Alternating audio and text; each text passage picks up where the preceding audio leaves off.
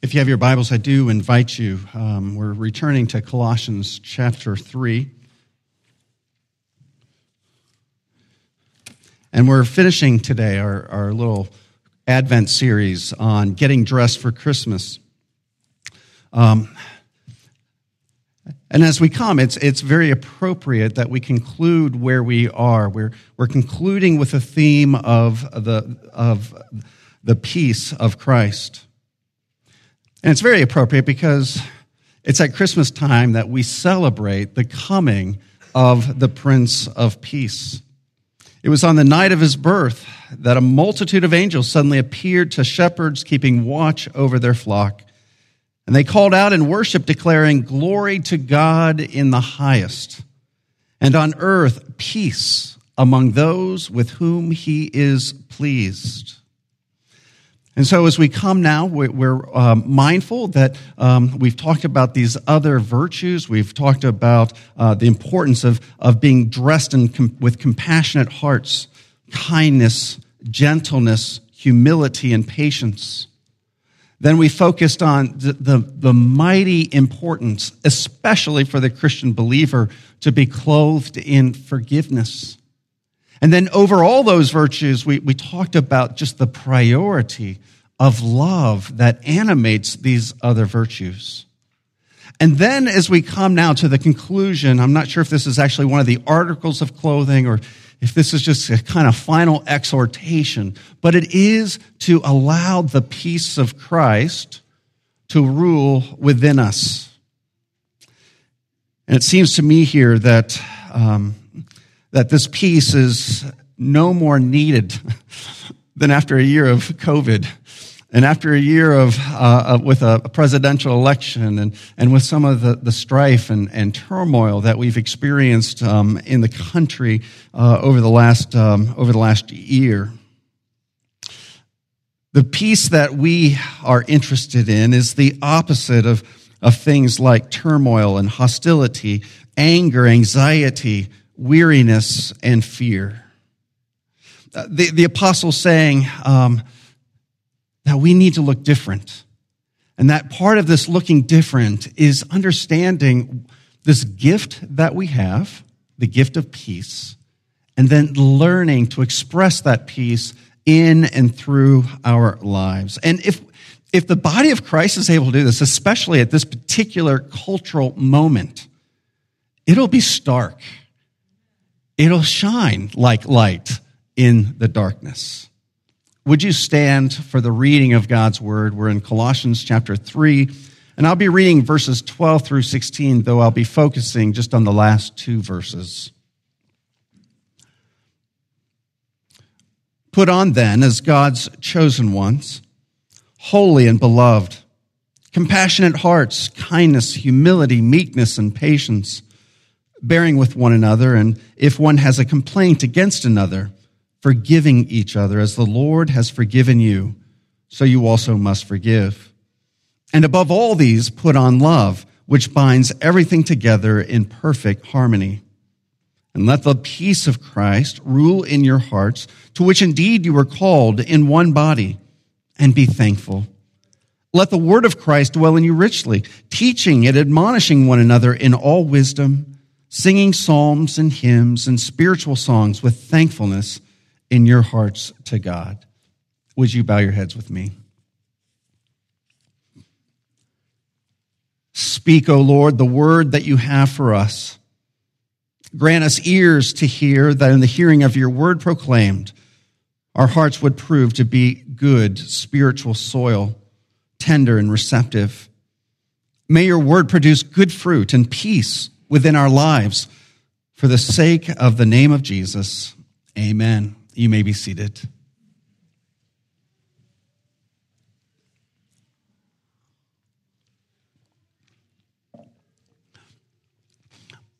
As we begin to ponder, to reflect, to think about our theme of peace, it's always good to define our terms. What is the peace of Christ? Well, this peace is such a rich term, both in the Old and New Testaments. But here, as we come into the New Testament, eirene is the Greek word here. We get the name Irene, or we talk about someone with an irenic spirit. It's right from this Greek term that's translated peace. And as a Jewish apostle, the Apostle Paul would certainly be tapping into this rich vein of thinking and theology connected to the Old Testament concept of shalom. Shalom is the word for peace in Hebrew. And it was part of the ordinary greeting, shalom, shalom, that you would offer to a friend or to a neighbor. And the word shalom went beyond just what we think of often as peace. We think of peace as kind of a cessation of hostility, or we might think of peace internally, like we talk about, having peace of mind. But shalom included those ideas, certainly. The cessation of hostility.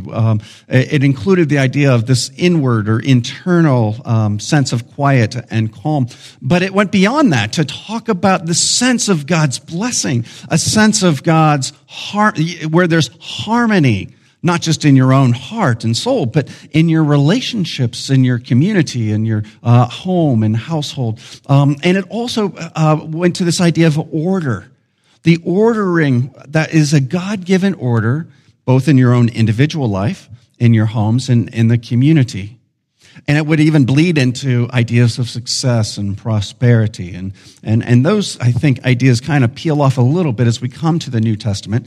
But as we come to the New Testament, you should hear this idea of harmony, order, peace, the freedom from hostility as all part of this peace that the apostle's describing. But the key thing as we come to the New Testament is that this is not merely the peace of God, but it's the peace of Christ.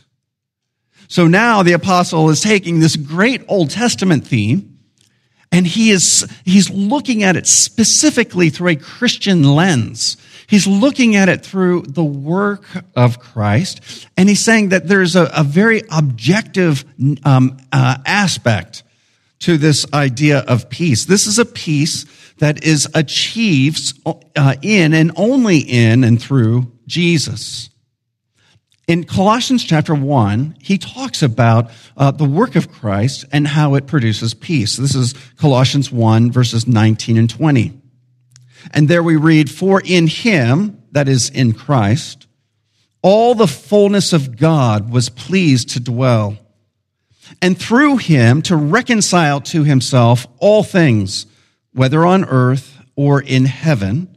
And here's the result: making peace by the blood of the cross. Making peace by the blood of his cross. So when the apostle's talking about this peace, now he's talking about a concept that is only achieved in and through Jesus and can only be accessed by faith in Christ. There is an objective reality. The peace of Christ means the forgiveness of sins through the atoning death of Jesus. It means reconciliation with a holy God. And it is because of this peace that we are no longer enemies. We no longer have to fear the perfect justice of God striking out against us because we know our hearts to be unjust. Rather, this is a peace that means that we have been chosen, that we are beloved by God the Father. And again, this is a peace. We just need to emphasize this biblical New Testament idea of peace that this is the peace that Christ, that the prophets describe and the angels celebrate, to the shepherds. The peace that Christ came to bring to the world is a peace that we can only have by faith in Jesus. And so let me just say the reverse. If you are not in Christ, you are going to look for this peace your whole life, and you won't find it. It was interesting. I came across an interview with quarterback Tom Brady. This was more than a decade ago after he had won his third Super Bowl ring. I'm not sure, is it 5 or 6? It doesn't matter. But anyway, but this interview was done with 60 Minutes, and Steve Kroft was the interviewer. I just found this so fascinating. So Kroft, the 60 Minutes interviewer, says, this whole experience, this whole upward trajectory, what have you learned about yourself? What kind of an effect does all the success have on you? And as part of his answer, Brady replies, a lot of times I think I get very frustrated and introverted, and there's times where I'm not the person that I want to be. Why do I have 3 Super Bowl rings and still think there's something greater out there for me? I mean, maybe a lot of people would say, hey man, this is what is. I reached my goal, my dream, my life. Me, I think it's got to be more than this.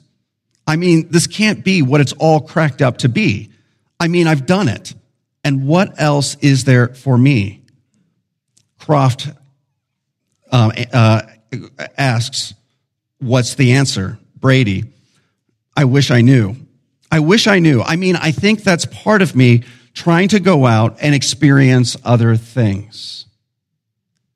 That's just so fast. I mean, here's a quarterback who looks like the All-American quarterback, who has won 3 Super Bowls, who is a multi-millionaire, many times over, who, if you look at his life, he has it all.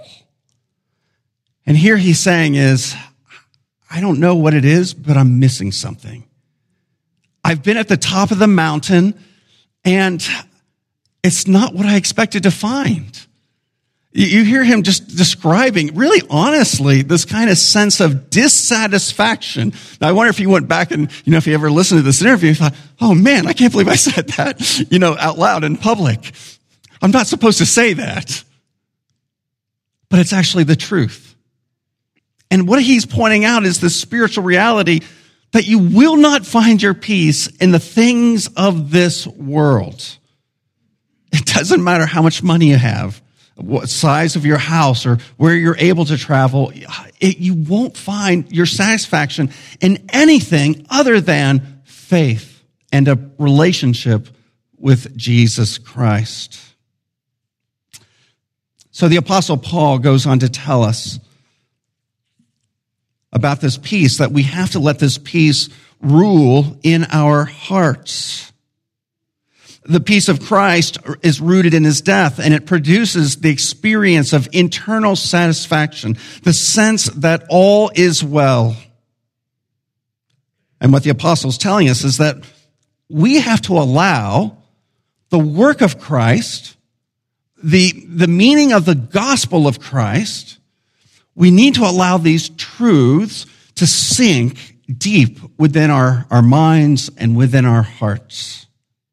These truths cannot just remain on the surface, like we check it off and we just go through the motions, but we need to really spiritually and mentally just embrace the reality and truth of what Christ has accomplished and what Christ alone has accomplished. The apostle seems to indicate that it's possible not to allow this peace to rule, even if you're a believer. He's writing to the believers at Colossae. And apparently it's possible to be a Christian and to not allow this peace to really have its way within our lives. And of course, we know this to be true. We can, by our decisions or inaction, block the peace of Christ from manifesting in our hearts, and then it fails to manifest in our fellowship as a body of Christ. Well, how do we allow this peace to really go deep? How do we allow it to begin to have its way within us? Well, let me just suggest 2 principles. Both of these are from Isaiah. First is Isaiah 26, verse 3 and 4. You keep him, you, God, keep him in perfect peace. Well, that's what we're interested in, right? Peace. Healthy, mature peace. Perfect peace.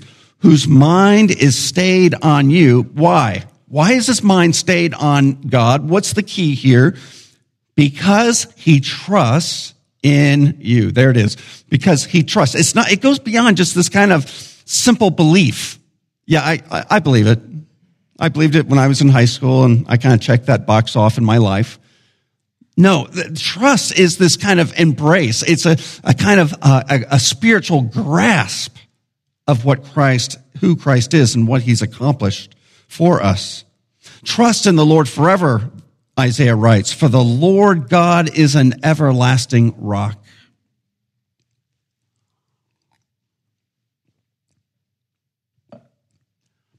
And the second great theme is that this trust needs to be connected to obedience. Isaiah 32, verse 17. And the effect of righteousness, the prophet writes, will be peace. And the result of righteousness, quietness and trust forever. So what is he saying? It should be kind of obvious. But sin, our selfish hearts, our narcissism, our wanting to go our own way, our unwillingness to listen to the Lord. Well, what is this? What results from our sin? Well, it creates this barrier, between you and God. That's what sin does. It blocks that relationship that we ought to have. We're still sons and daughters, even if we sin in Christ. But what happens is that sin creates a barrier to our fellowship. We're still in relationship, but the fellowship is broken. And so this is where we need to learn to trust and obey, like the old hymn, for there is no other way to be happy in Jesus, but to what? Trust and obey. Now, the unfortunate news is this. There's only one person who was able to maintain this perfect peace. Because there's only one person who was able to perfectly obey, and that was Jesus. There is an already and not yet quality we have to say about this peace. The already is that Christ has died, that Christ has established us in a relationship with the Lord. And the already is as we grow in learning to trust and obey and allow God's word to be at work. And as we latch on to his promises and onto the person of Jesus, that we experience this real and deep peace, even in times and moments of adversity. But the reality is also true.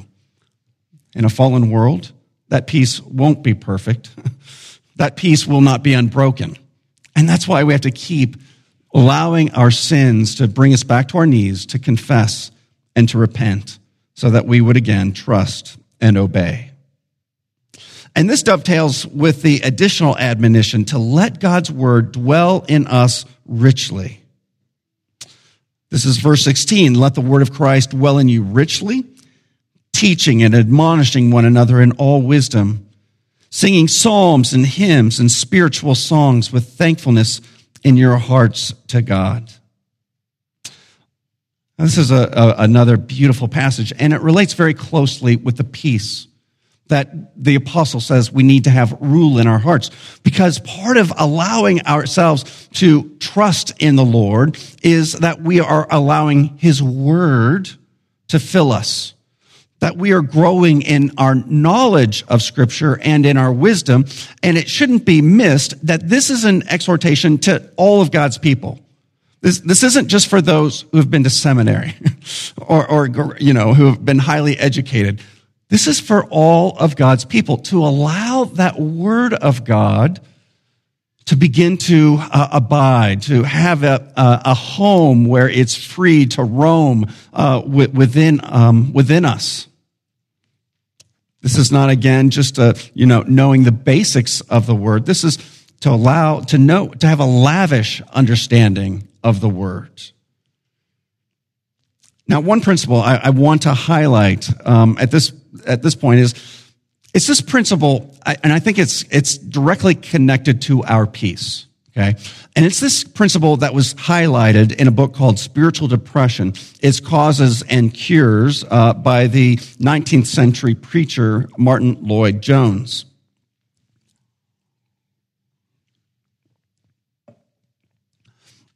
In his book, he talks about how we spend far too much time allowing ourself to talk versus talking to ourself. Now, what he means by that is we very much allow the feelings, the emotions that or just the thoughts that are at the very top of our minds to have their ways with us. Whether it's we have fears or worry or concern about the uncertainties of the future, or maybe there's some resentment, and we feel that. And what happens is we just allow ourselves to go there. We allow ourselves to think about what it is that's just generating those fears and concerns and resentments. And this is what he writes. He says, this is the very essence of wisdom in this matter. Have you realized that most of your unhappiness in life is due to the fact that you are listening to yourself instead of talking to yourself? Do you see the distinction he's making? He's saying we listen to ourself just screams, to talk about its hurts and wounds and fears.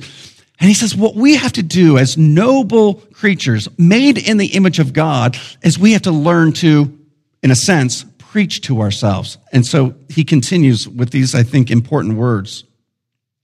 The main art in the matter of spiritual living is to know how to handle yourself. You have to take yourself in hand. You have to address yourself, preach to yourself, question yourself. You must say to your soul, why art thou cast down? What business have you to be disquieted? You must turn on yourself, upbraid yourself, condemn yourself, exhort yourself, and say to yourself, hope thou in God, instead of muttering in this depressed, unhappy way. And then you must go on to remind yourself of God, who God is and what God is and what God has done and what God has pledged himself to do. Then having done that, end on this great note, defy yourself and defy other people and defy the devil and the whole world and say with this man, I shall yet praise him for the help of his countenance, who is also the health of my countenance and my God. This is just this great principle of being your own preacher, of learning to preach to your own heart. You feel those emotions. You feel those fears starting to well up. Preach to yourself, reminding yourselves of the great truths of the Word.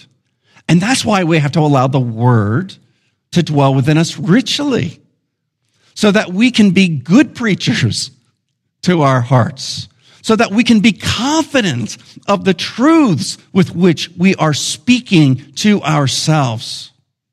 The greater our confidence, the more effective our preaching. And by the way, it won't be just preaching to yourself, but it'll also be, in some cases, preaching to others. And the apostle goes on just to talk about the encouragement. One of the great ways that we can admonish and teach one another is by gathering together, whether it be in corporate worship or in small groups, and singing the great psalms and hymns and spiritual songs.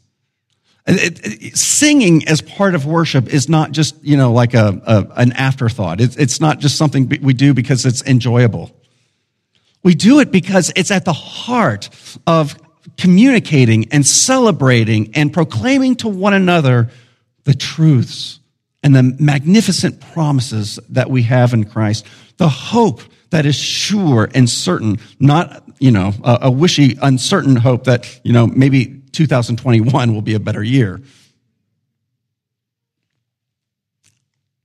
And almost as an afterthought, Paul reminds his readers twice, once at the end of verse 15 and again at the end of verse 16, and be thankful.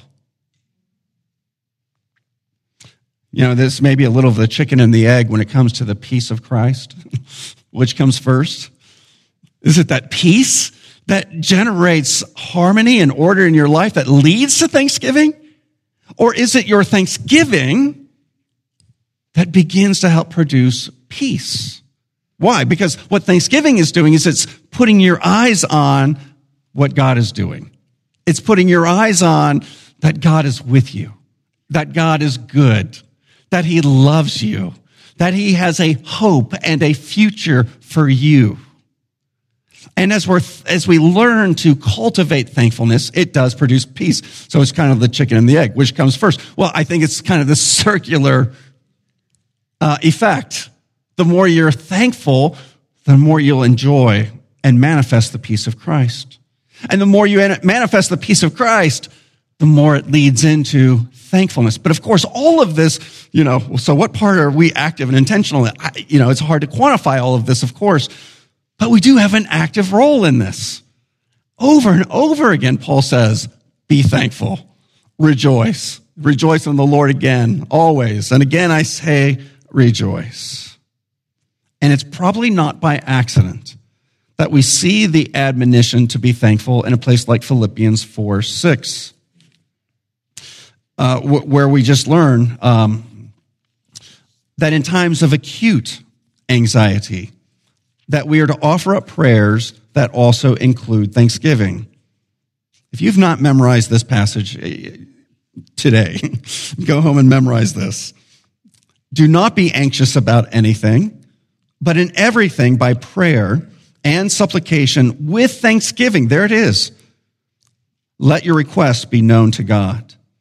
And that peace of God, which surpasses all understanding, will guard your hearts and your minds in Christ Jesus. The Apostle Paul's admonition is simple. Let the peace of Christ rule in your hearts this Christmas. Would you bow your heads with me?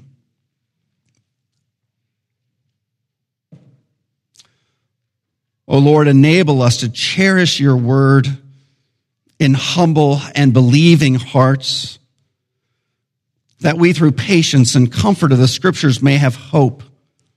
Sanctify us through the truth. Your word is truth. May your peace rule in our hearts. May your word dwell in us richly, and may all that we do be with a view toward the glory of your great and holy name. Amen.